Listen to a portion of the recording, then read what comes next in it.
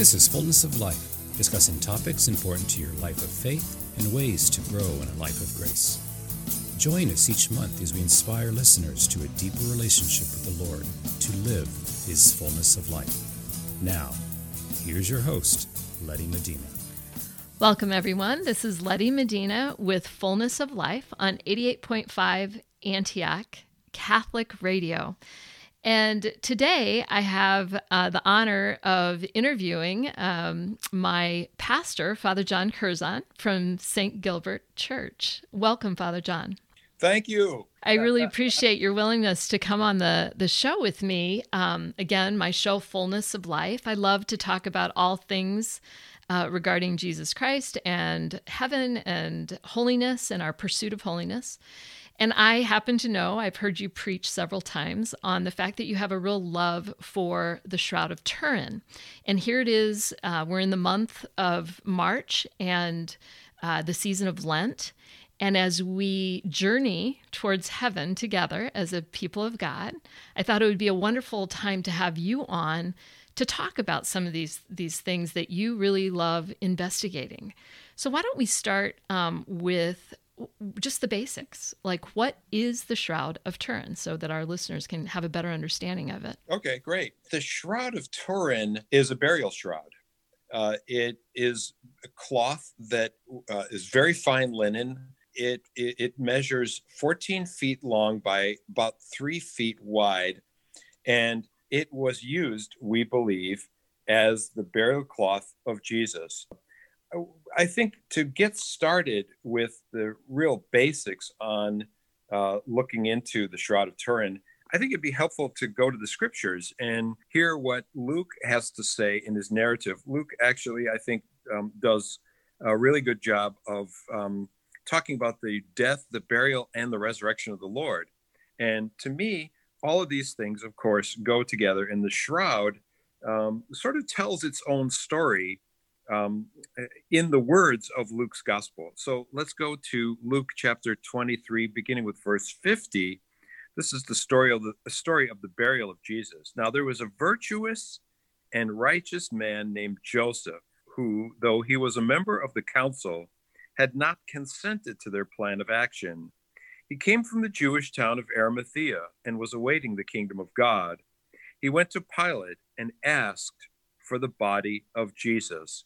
After he had taken the body down, he wrapped it in a linen cloth and laid him in a rock-hewn tomb in which no one had yet been buried.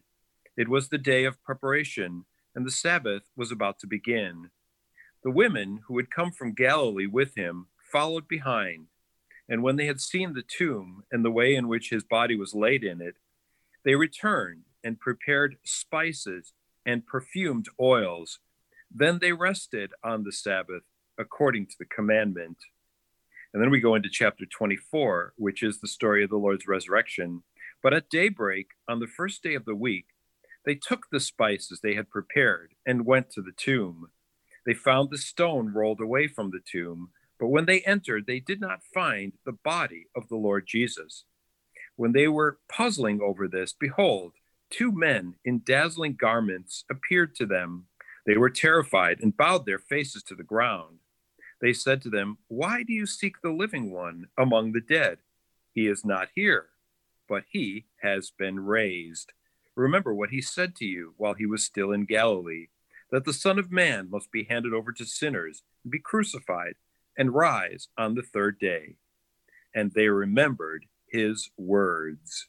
Then they returned from the tomb and announced all these things to the 11 and to all the others. And so that right there is the beginning of the church. Can you explain what you mean by that is the beginning of the church? What we celebrate as Christian people is the fact that the Lord is alive and that the Lord has overcome death by his own death and resurrection, his own death on the cross and his resurrection. So we are a people of the resurrection. And that's why the shroud is so important, is because I think what it is actually is it's a tangible, visible sign of the resurrection of the Lord. Okay, yeah, I can see your point about why the resurrection is the defining moment for us as believers, that Christ conquered death and thereby won our salvation. So, Father John, why don't we get back to just explaining some of the history of the shroud and how people can kind of understand a little bit more about it? Okay, very cool. So the shroud is made of linen that is traceable to the time of Christ, to the first century. That's verified. The material has been studied, and it's confirmed that it has survived all through these years through careful handling and storage. It's displayed only rarely, but the cloth made its way to Constantinople and was housed after the time of the Lord in the period of the early church in Constantinople.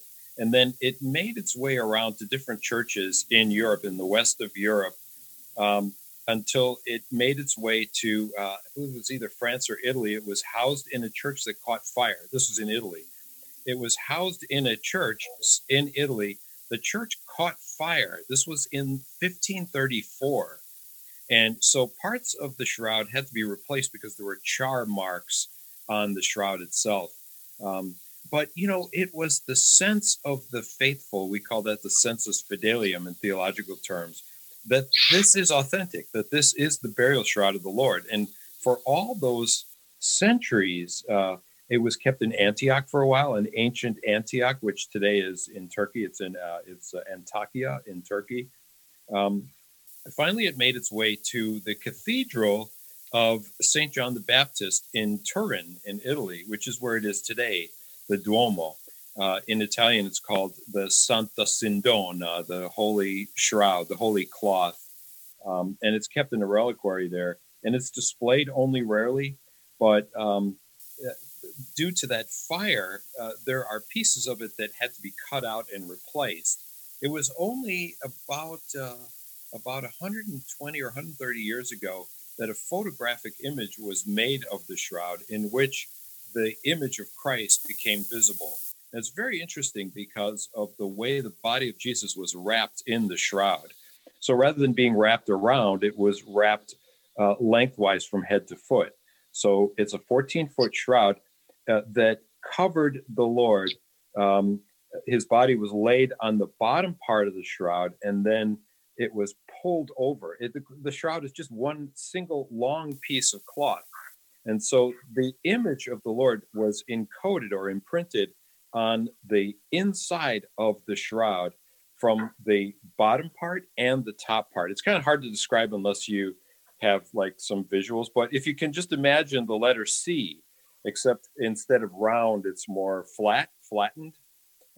So the body of Jesus was placed inside the shroud and then covered over. And so today the shroud is still kept at the cathedral in Turin, and it's displayed, like I said, it's displayed only rarely, but it's been studied so much over the centuries. But it's only when the last about the last 50 years or 40 or even 30 years that really intense, very specialized scientific research has been done in the shroud that verify what we've believed about the shroud for all these centuries, that it in fact is the burial cloth of the Lord.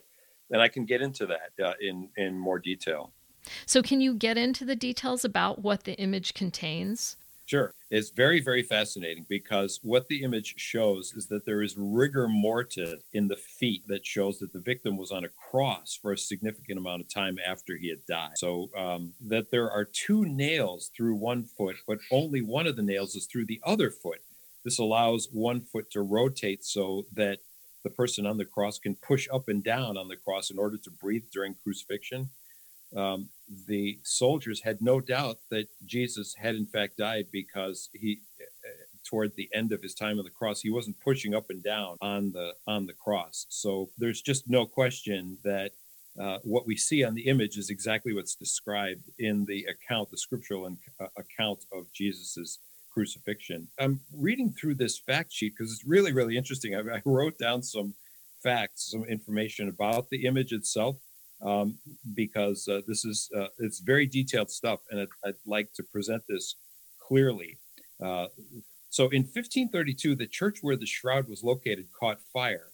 The shroud produced 2 scorch lines on either side of the front, and there are water stains that are visible as well. The heat from the fire did not produce a gradation in the intensity of the image discoloration, which indicates that the image is not due to the application of an organic compound. In other words, there's no pigment on the shroud. So what we see was imprinted by the body itself. So it was impossible that anybody came and drew a picture of the Lord's body on the cross. On the shroud. It just can't be done. There was no technology for that. There was no pigment available that could create that kind of image, imprint that kind of image on the shroud. The shroud shows the scourge marks from 2 Roman weapons that were used, striking the Lord on each side. And there was blood that came out from the wounds.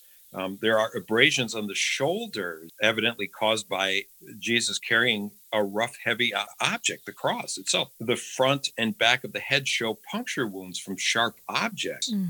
That Jesus had a cap of thorns beat into his scalp with rods. So we read that in Matthew's gospel and Mark's gospel.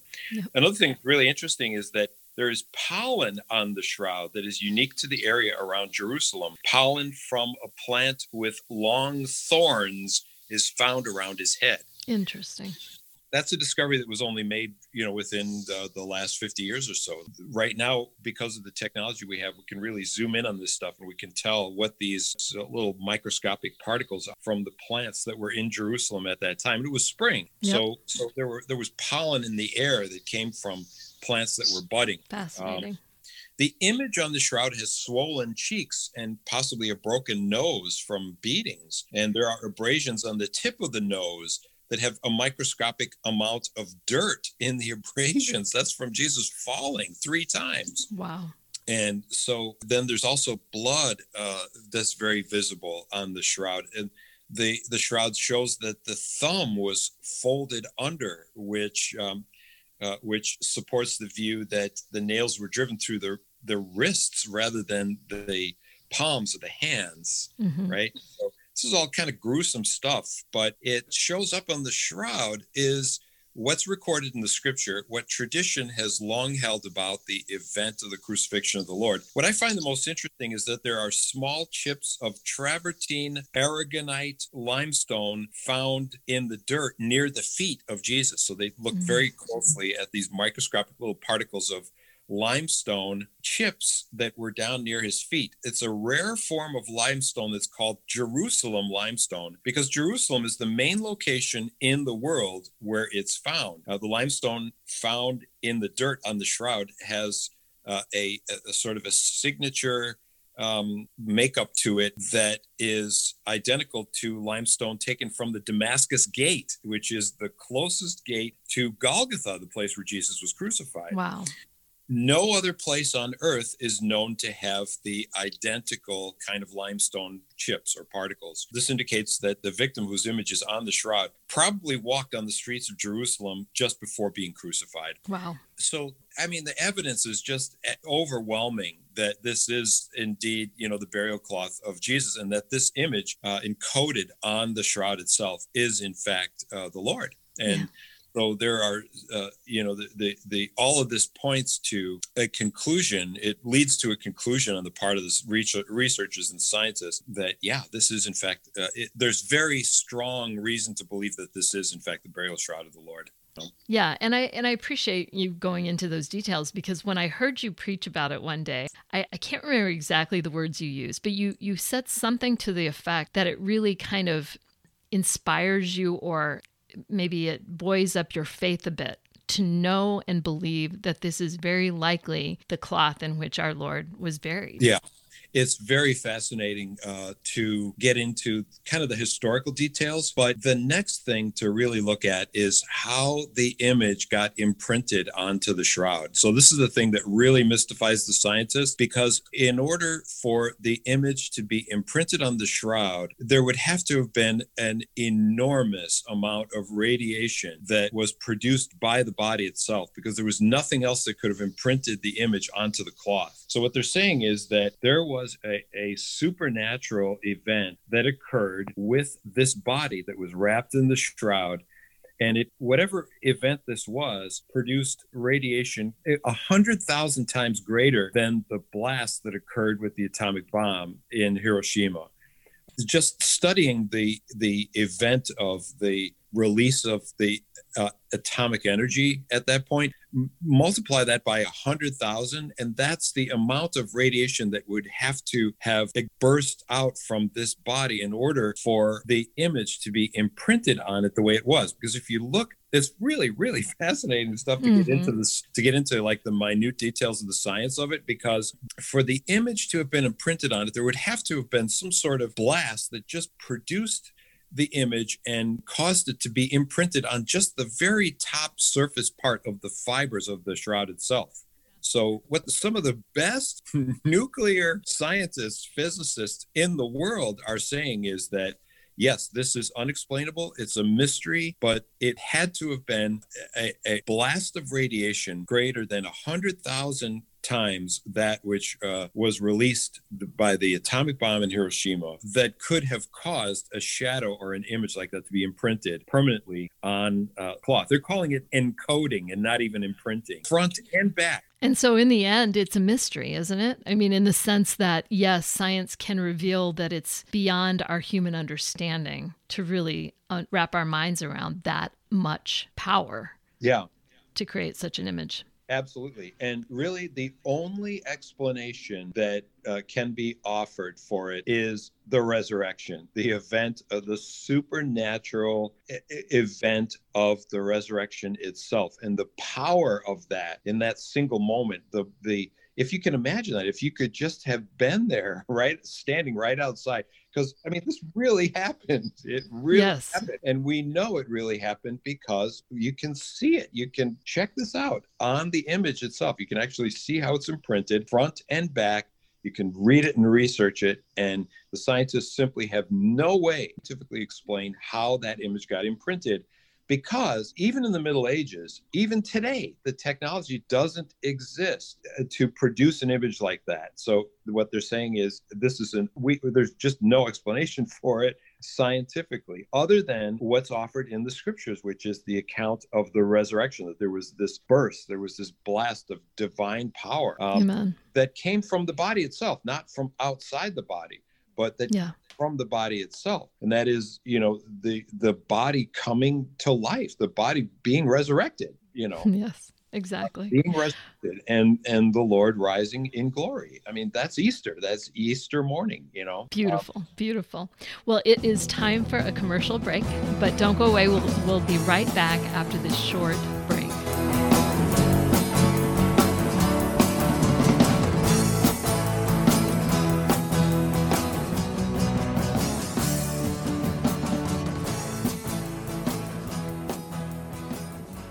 The Holy Family Catholic Bookstore is blessed with the opportunity to participate with WSFI Catholic Radio in the new evangelization. Holy Family is your local resource for books, CDs, and DVDs from Catholic Answers, Ignatius Press, and all of the other fine publishers featured on Catholic Radio. Holy Family also has the area's largest selection of baptism, communion, and confirmation gifts. Holy Family Catholic Bookstore is located at 9249 Old Green Bay Road, Pleasant Prairie, Wisconsin. More information is available on Facebook. A prayer for deliverance with Father John Grigastown. In the name of the Father, the Son, and the Holy Spirit. Lord Jesus Christ, we just ask for the grace of the Holy Spirit to come down upon us, the intercession of Our Lady and of all the saints and angels, and we come against any influence of the occult or the New Age that might have infiltrated any of our listeners, their children, their grandchildren, their nieces, nephews, brothers and sisters, and families, and we bind Satan and all of his minions in any way that have bound any of these individuals or their families in this occult practices, and we invoke Mother Mary, also in all the saints, in the name of Jesus, by the blood of Jesus, I just break all bounds and all influences of the New Age upon any one of our listeners, and may they be broken in the name of the Father, the Son, and the Holy Spirit. May He send upon them the grace of the Holy Spirit to free them, and may our Mother Mary place her motherly mantle to protect them and crush the head of the evil one, as she was promised to do so in Genesis after the fall. Amen. Are you retired or near retirement? Do you want to keep a larger amount of your assets in a safe place with guaranteed interest rates to protect yourself from a huge market swing? Are you amazed at how low the interest rates are at your bank? If you said yes to any or all of those questions, you may want to call me, Matt Tomlinson, at Catholic Financial Life to discuss our guaranteed fixed rate annuities. Call 847-548-NAT, 847-548-6288. Products not available in all states.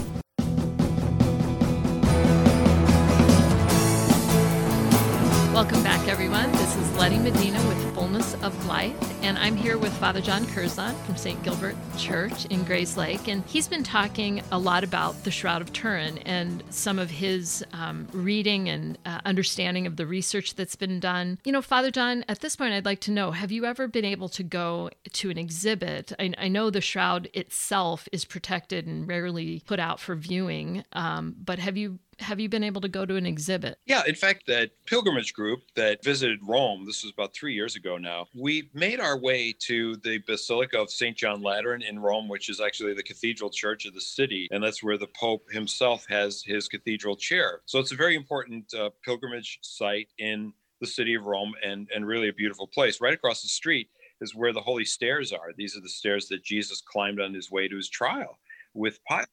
So it's well worth a visit to see that too, and to pray on the steps. Right down the street from St. John Lateran is a beautiful old church called the Church of the Holy Cross in Jerusalem. And you can go there and visit, and you will see a relic of the true cross and pray. Just after you visit that, after you see the relic of the true cross, just to the right of that, as you're making your way out, there is an exhibit there dedicated to the Shroud of Turin, and there's a picture of the image itself, and you can see the negative image of the physical body of Christ, and then it goes into great detail explaining what the shroud is and why we should believe that it is the authentic burial shroud of the Lord. And it's very well presented, and it's done in such a way that it helps you understand and relate the story about the death and resurrection of the Lord with this real life piece of cloth, which scientists even, who are naturally skeptical and are always looking for proof and verification, say is the authentic burial shroud of the Lord. So what it does is it connects faith with science. I think this is my, is that faith and science are not opposed to each other. That in this case, science actually points to the truth of the burial shroud of Jesus, that this is the authentic shroud of the burial of the Lord, but that this piece of cloth is itself a witness to the event of the resurrection, because it's as if the resurrection of the Lord is actually imprinted on this image by the power of that radiation that I was talking about that came from the body of the Lord and imprinted itself. So here what we see is reason and faith at work together, appealing to the heart of the pilgrim, the visitor, who comes to the church and reads this and sees it and says, wow, how can this be? And the church says, well, let us explain this to you. This is what we see on the shroud. This is what we read in the scriptures, and they connect together. They fit together. So what we see, what we discover in science through our research and through verification and scientific method, we read about in the scripture, in the gospel accounts of what happened to Jesus, that he was tried, that he was beaten, that he was crucified, that he died, he was buried. There are, you can look and read on this exhibit at the church about the elements that were wrapped in the burial shroud with the Lord. There are signs of myrrh, which was, of course, used in the preparation of a body of a deceased person. Flowers, as it says in the scripture as well. All of these things are found with the body. There are drops of wax. So it's possible that when the people that we read about in the scripture were about the work of preparing the body, they were holding candles because it was dark. So some of the wax dripped down onto the cloth. All these things, they sound anecdotal, but they're really not. They're things that connect the story in the scriptures with what the science is saying definitively is present on the shroud. So it's as if faith and reason, or faith and science, are hand in hand here. John Paul II said that truth can never contradict truth. So the truth that is verified in science, according to what we see on the shroud, verifies and stands together with the truth that's proclaimed in the Gospels, in the Scripture. So what that does for me personally is it says, yes, this happened. This really happened. That this man is who he said he is, that he is the Son of the living God. And yes, it is true, as some of my more skeptical friends say, people don't rise from the dead. How can you believe that? Well, the truth is God can do what God wants to do. And if God decides to die on a cross for me and for my salvation and for you and yours and for all of our listeners as well, if we accept that in faith, then we share in that divine life, which is an awesome mystery, but which is also true. It's true. You can put your faith in that. You can invest your whole eternity on the truth that is to be discovered with this and the truth that's to be explored here. I think that's part of the beauty of the season of Lent, is it gives us the opportunity to kind of step back and take the time to seriously learn about this, to seriously reflect on it, to pray on it, to pray the mysteries of the Lord's suffering and death, to pray on the mystery of the Lord's resurrection and ascension, and to ask the Lord to help deepen our faith. I think that, the Lord intentionally left things like this behind, the relics of the cross, the relics of the crown of thorns, the shroud itself. The Lord willed that his image be encoded, imprinted on this cloth as a way for us to look and to see with eyes of faith, and to say, Jesus says, look, here it is. I'm leaving this behind so that it will help you embrace the truth of the resurrection, the mystery of the resurrection, And it also points to what we see on the body itself, which are the wounds from the scourging, the wounds on his head from the cap of the thorns. So all of these things, all of this science fits together with the narrative that is shared in the Scriptures. You see what I'm saying? So absolutely. Again, back to what John Paul says, truth never contradicts truth. And so the truth that we see in this image that's borne out and realized through the scientific methods and the research that we're able to do today, because we have the technology, we have the capability to discover so many new things now, because science has these tools available to it to analyze the fibers and to really zoom in on the microscopic detail of the shroud. It does, to me, it absolutely does point to the authenticity of the shroud, and the scientists speak for themselves and saying, yes, we do believe. There's just no other way to explain how that image got imprinted. It's exciting stuff. It really is. It's exciting. It is. So when you see this exhibit at the shrine of the at the Church of the Holy Cross, you come away with just a whole new sense of hope, a whole new sense of understanding of what this event was, and wow, how 2,000 years later, we can say, yes, we can affirm that faith that we have, in the truth of the resurrection, and that what the people knew then, we know now. The faith of the apostles is kept pure in its wholeness. Christ died, and that he rose and he ascended, and he sent his Spirit, to give us life. Exactly. Well, it's beautiful to really reflect upon all of this that you've shared. You talked about the fact that you went on this pilgrimage to Rome. So I think it's a perfect kind of transition into that topic of pilgrimage, and the fact that we as a church are supposed to be walking together towards the kingdom of heaven, right? Yeah. What are your thoughts about the whole topic of pilgrimage and why people should consider going on pilgrimages? Yeah, thank you. I appreciate that. Well, as for any Catholic, for any Christian believer, is to connect with other Christians and to go to places that are of great significance to our faith. pilgrimage places draw us really to the Lord, to one another, and help us to go within, help us to reflect and kind of go within ourselves to renew our faith, there's a wellspring that the Lord wants us to drink from.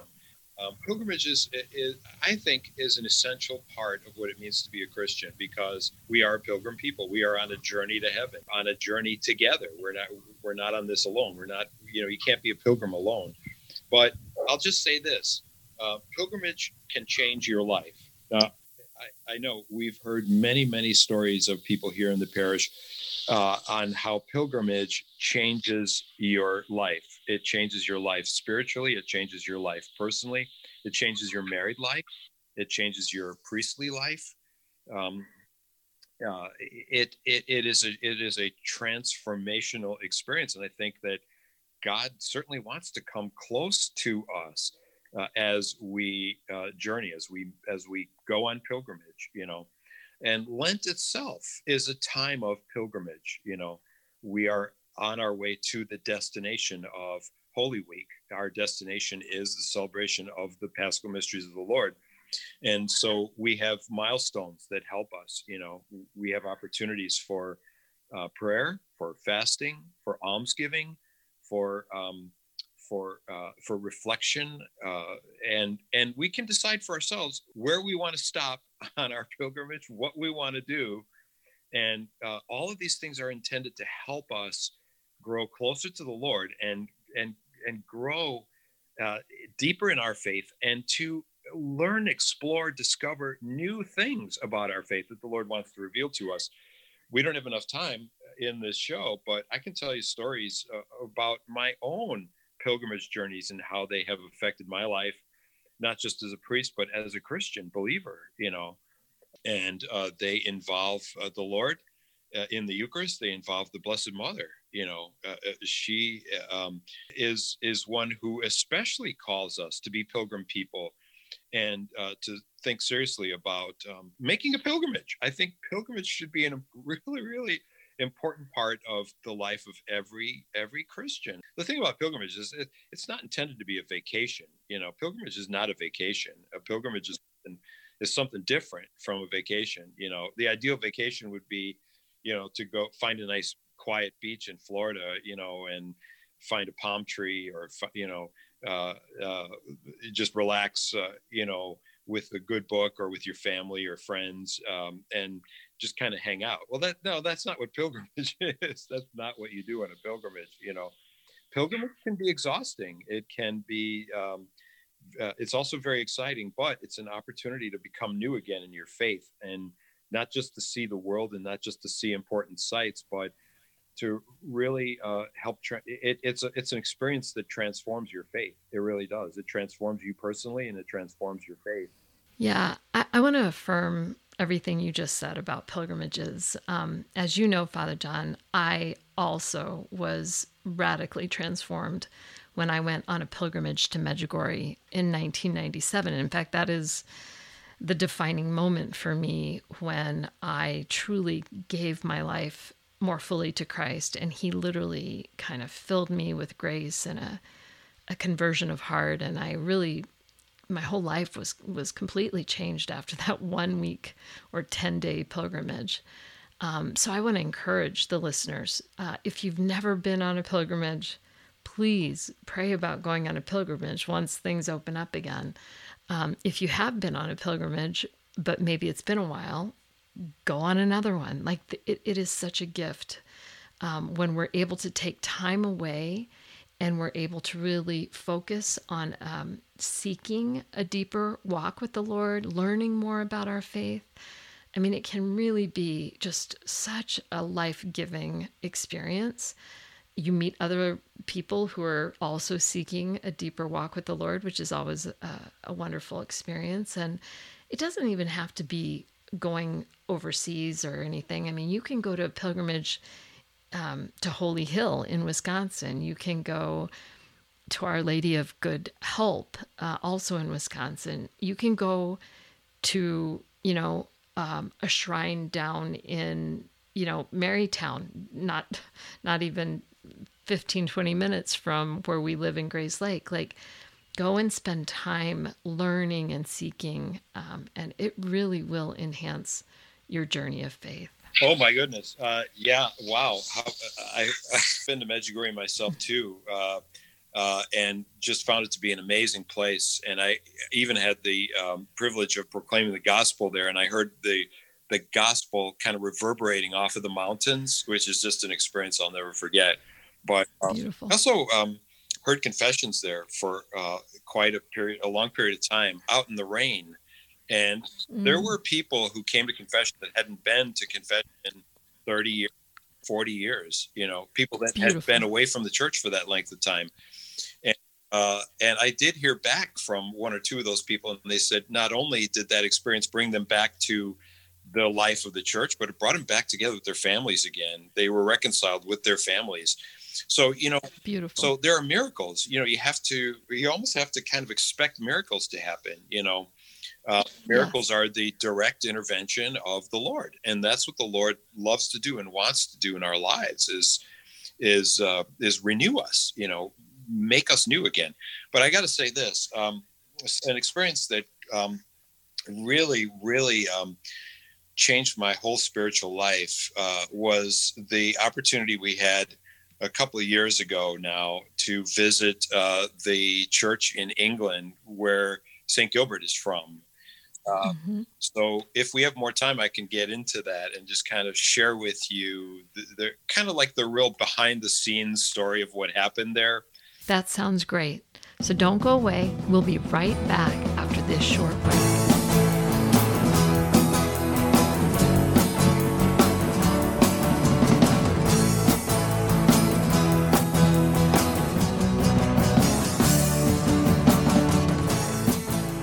Hello, I'm Father James Kubicki, the U.S. Director of the Apostleship of Prayer, and I ask you to support Catholic Radio in your area because Catholic Radio is the way that we can get the word out today. It's Catholic evangelization at its best, and I've heard conversion stories all over the place because of people who have tuned in as they're driving or in their homes, listening to Catholic Radio by accident, and the Lord touching their hearts through the message they heard. WSFI 88.5 FM Catholic Radio is committed to bringing quality Catholic programs to our local community. We only can do that with your financial support. Take a moment now to donate online at WSFIRadio.org or mail your tax-deductible donation to WSFI 88.5 FM Catholic Radio, P.O. Box 885, Libertyville, Illinois 60048. That's WSFI 88.5 FM Catholic Radio, P.O. Box 885, Libertyville, Illinois 60048. Donations of any amount are greatly appreciated.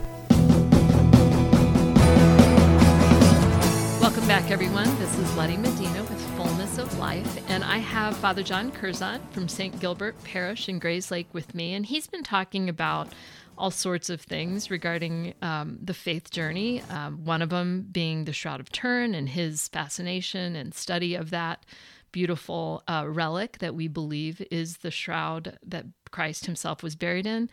And then we've been talking a little bit about pilgrimages and his love of pilgrimages, and I'm affirming that love myself because it was life-changing for me.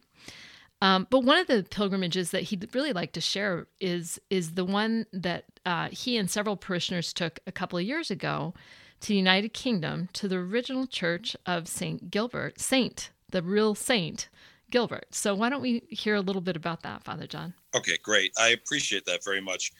That was, I would say that was probably the high point of my whole priesthood so far, being on that, being on that retreat. And I'll tell you where it started. I really believe it was divine inspiration. It was like the inspiration of the Holy Spirit. So this was Christmas 2 years ago. I was talking. I was up at the pulpit delivering a message of some kind or another, and I thought about how is Christmas celebrated at the church where St. Gilbert is from in England. Because something that's important to keep in mind about St. Gilbert is people ask me about him all the time. Most people have absolutely no idea who St. Gilbert is. And really what they're fascinated with is how did our parish get to be named after an unknown saint from the high Middle Ages. And why is nothing known about St. Gilbert today? Really, about the only thing people know about St. Gilbert is that he was English and that his feast day is the 4th of February because we celebrate it every year. So I became kind of curious about Christmas, where St. Gilbert is from in England. So I did some research online and I found a website for the actual parish church where St. Gilbert was the pastor 900 years ago. Amazing. And so this is called Sempringham Abbey because the area that St. Gilbert is from is called Sempringham. It's kind of swampland. It's a combination of swampland and farmland. So it's not unlike where we are right here in northeastern Illinois. It's a combination of farmland, lakes, swamps. You have the only thing we don't have around here is an ocean, although we have an inland ocean. Lake Michigan is just to our east, but we don't have mountains. We don't have hill country, stuff like that. So that's what this place is like in England. It's kind of flat land. It's a little bit swampy in places. There's a lot of farm land around, and no mountains, no hills, and there are lots of irrigation canals around all over the place. So anyway, I was very curious. I thought, well, I wonder how they celebrate Christmas there at Sempringham Abbey, because I read a little bit about the history, and I found out that the church itself was built by St. Gilbert's father in the year 1100. Wow. So, I mean, that's going back a long, long way, So I checked, I started doing more research, and I found out that at Christmas time, every year, they have a little service there called the Wrap Up, Warm, or Freeze pilgrimage. Have I ever told you the story about this? No. That time of the year, you have to dress warmly, put on your hat, your gloves, your warm jacket, and your boots, and come to church to celebrate the birth of the Lord. They don't have mass in the church. They have kind of like a short service of music. They sing together, and then they have what's called a crib service. So they have prayers of Jesus born in the manger, and they celebrate kind of a pre-Christmas. It's like a Christmas Eve night celebration. It happens on Christmas Eve night, and it's a pilgrimage because people come from all over the countryside, from a distance of maybe 10 or 20 miles all around. Beautiful. And they come out to this little country church that's kind of out in the middle of nowhere, but it's historic, very historic because it's so old. And it has a direct connection to St. Gilbert because he was the first pastor of that parish church, the Sempringham Abbey parish church. That's amazing. And he was also the founder of a religious order that became known as the Gilbertines. And that was their first house, their first priory. It was built just to the sort of southwest of where the Abbey Church is, where that's still visible today, that's still there today. And so the reason they call it the Wrap Up, Warm, or Freeze pilgrimage is because there is no heat in the church. There's no electricity. There's no running water, no facilities. Oh, wow. And no services in terms of utilities or any of those kind of things. So you have to wrap up warm, or you're going to get chilled. So I thought, well, how fascinating is that, and how beautiful!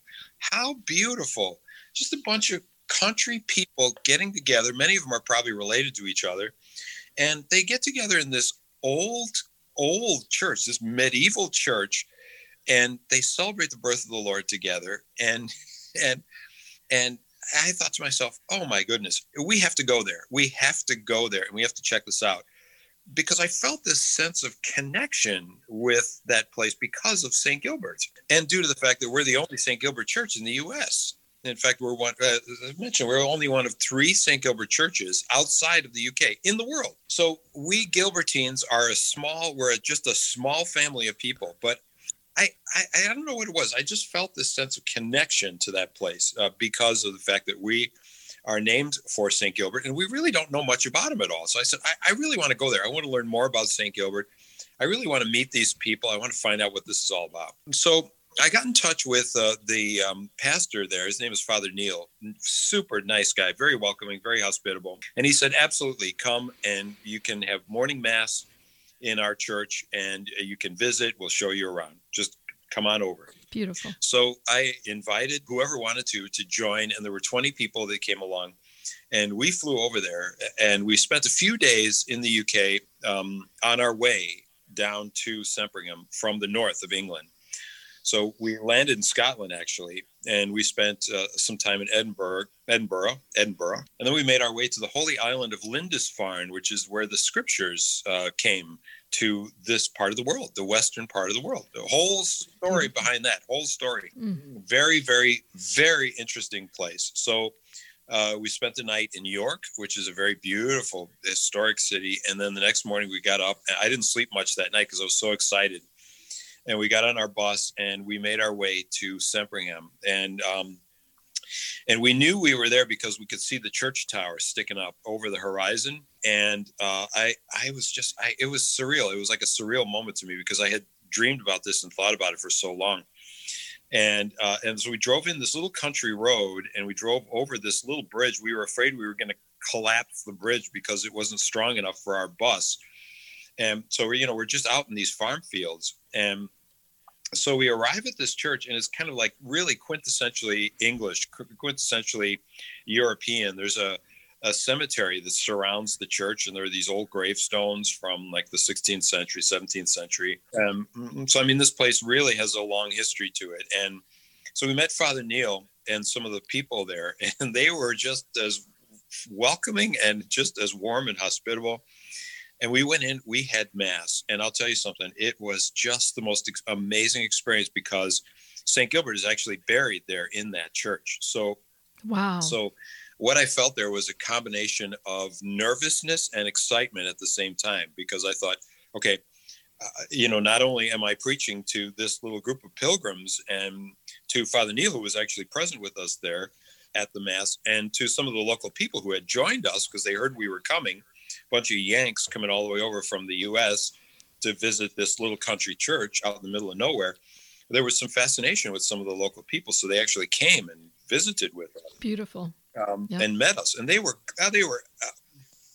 some of them were hysterically funny. I mean, they were just very natural, very down to earth, just great country people. And so, I realized when I was preaching that I was preaching to this little group and to St. Gilbert, because my goodness, he's buried right there. I was like, oh my goodness, the sense of history, the sense of spiritual connection to a time that is 900 years past, the life of the church, the life of the people at that time. You have this connection with them and spiritual connection. It's part of what we mean by the communion of saints. Absolutely. So the experience of that was mind-boggling, and it was like it just opened up a whole new spiritual road for me, to really discover more about the life of St. Gilbert, the legacy, what he accomplished, and what he did for the church, what he did for the Lord, and what he continues to do for us today as our patron saint. He's our patron saint. Exactly. Beautiful. So the other half of that is what happened after that as well. So we finished our mass and our visit. We got a little tour of the shrine there of St. Gilbert and visited with the people.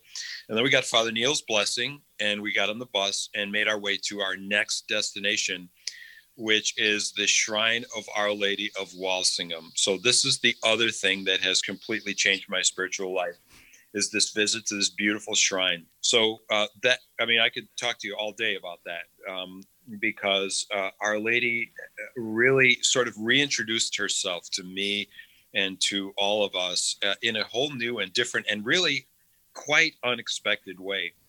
So we got to Walsingham. It was the first time I'd been there, and I hadn't even really heard of it before. I heard that it was a pretty famous shrine. I knew some priests that had been there, and I know a Franciscan brother who actually spent time working there. His brother Franciscan still staff the shrine today. So we made our way to Walsingham, and I got off the bus and I looked around and I fell in love. I absolutely Mm. fell in love with this place. And we had time to have some lunch, visit a little bit. We prayed and walked around. And then we heard all about the history of it and what happened there and how it got to be what it was for hundreds of years. And then how sadly it fell into ruin, but then how it was rediscovered and how today it's a very popular pilgrimage destination in not just the UK, but all over Europe. There are people from all over the world who come to visit. What's interesting about Walsingham is that they're actually, it's devoted to the Blessed Mother, but there are actually 4 shrines there, and they are all neighbors to each other, and they work together on all kinds of different things. So there is a Roman Catholic shrine, and then right down the street from there is an Anglican shrine, Church of England shrine. And then up the street from there is a Methodist shrine, Methodist church dedicated to the Blessed Mother.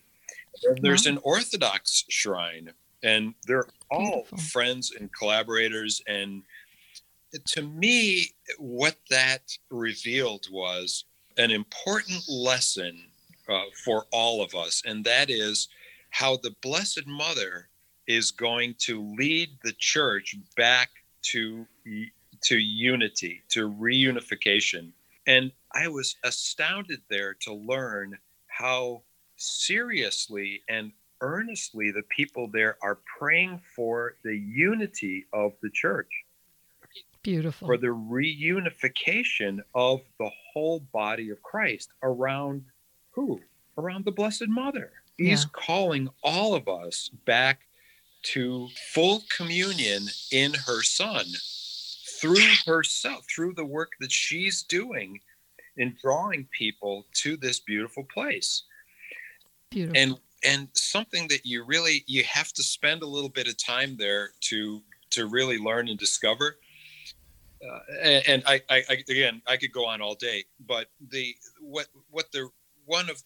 are 2 things that are really sort of central to the experience of visiting this place. One of them is called the Holy House of Nazareth. The shrine got started, actually, it had its origins in a revelation to a local noblewoman living there in the village that the Blessed Mother had in mind for her to build a shrine there in Walsingham.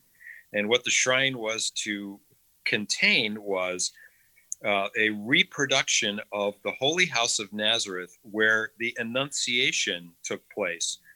The angel Gabriel came and appeared to the Blessed Mother and announced that she was going to be the Mother of God. And so Lady Rocheldis is her name, and she received this message from the Blessed Mother. She understood it to be direction from the Blessed Mother to build a replica of the Holy House in Walsingham. And so she did that. And that was in 1061. Wow. And from 1061 until 1538, this was one of the 4 most popular pilgrim destinations in the world.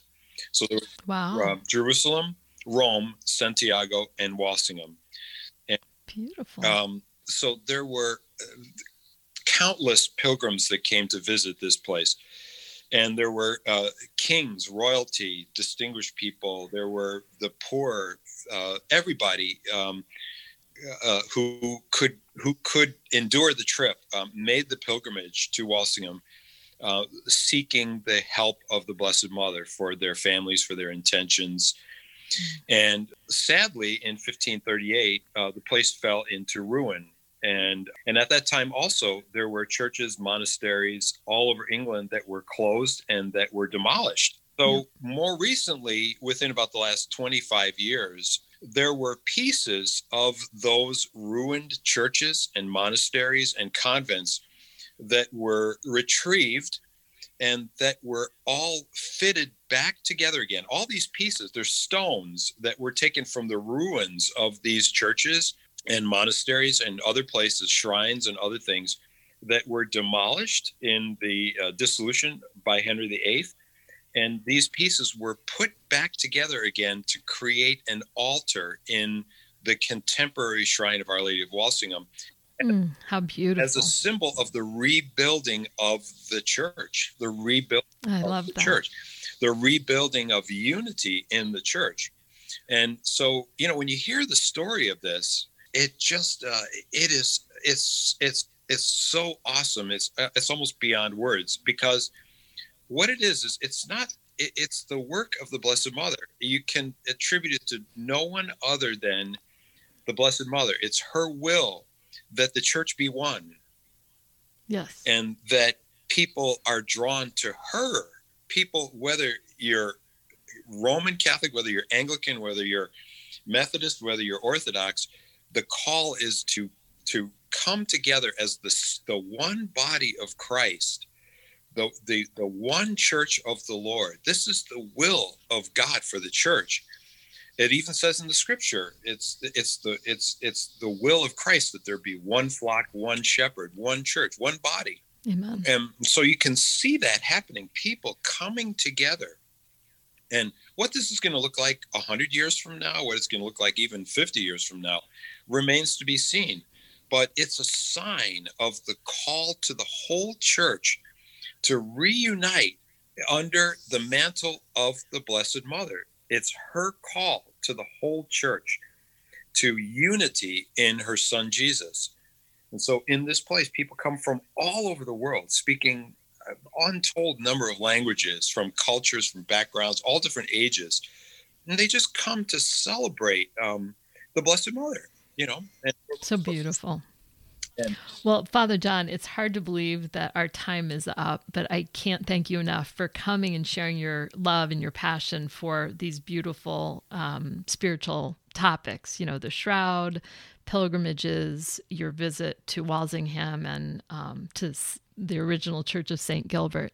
Can you provide us with just a very short final blessing? Certainly.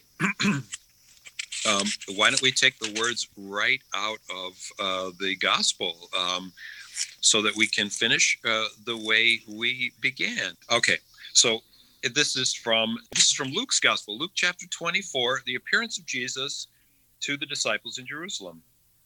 While they were still speaking about this, Jesus stood in their midst and said to them, "Peace be with you." But they were startled and terrified and thought that they were seeing a ghost.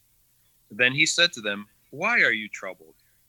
Why do questions arise in your hearts?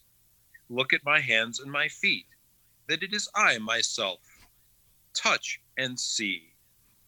And while they were still incredulous for joy and were amazed, he asked them, "Have you anything to eat?" And they gave him a piece of baked fish, and he took it and ate it in their sight. Then he opened their minds to understand the scriptures, and he said to them, "Thus it is written that the Messiah would suffer and rise from the dead on the third day. Behold, I am sending the promise of my Father upon you, the promise of the Holy Spirit." Jesus promised that he would remain with us always, even until the end of the age. May the Lord's peace come to reign and rule in our hearts and souls. And may the blessing of Almighty God, Father, Son, and Holy Spirit descend upon each of us and remain with us forever. Amen. Amen. Thank you so much. And thank you all for tuning in to this month's show, Fullness of Life. And until we meet again, I'm wishing you all this fullness of life. Bye.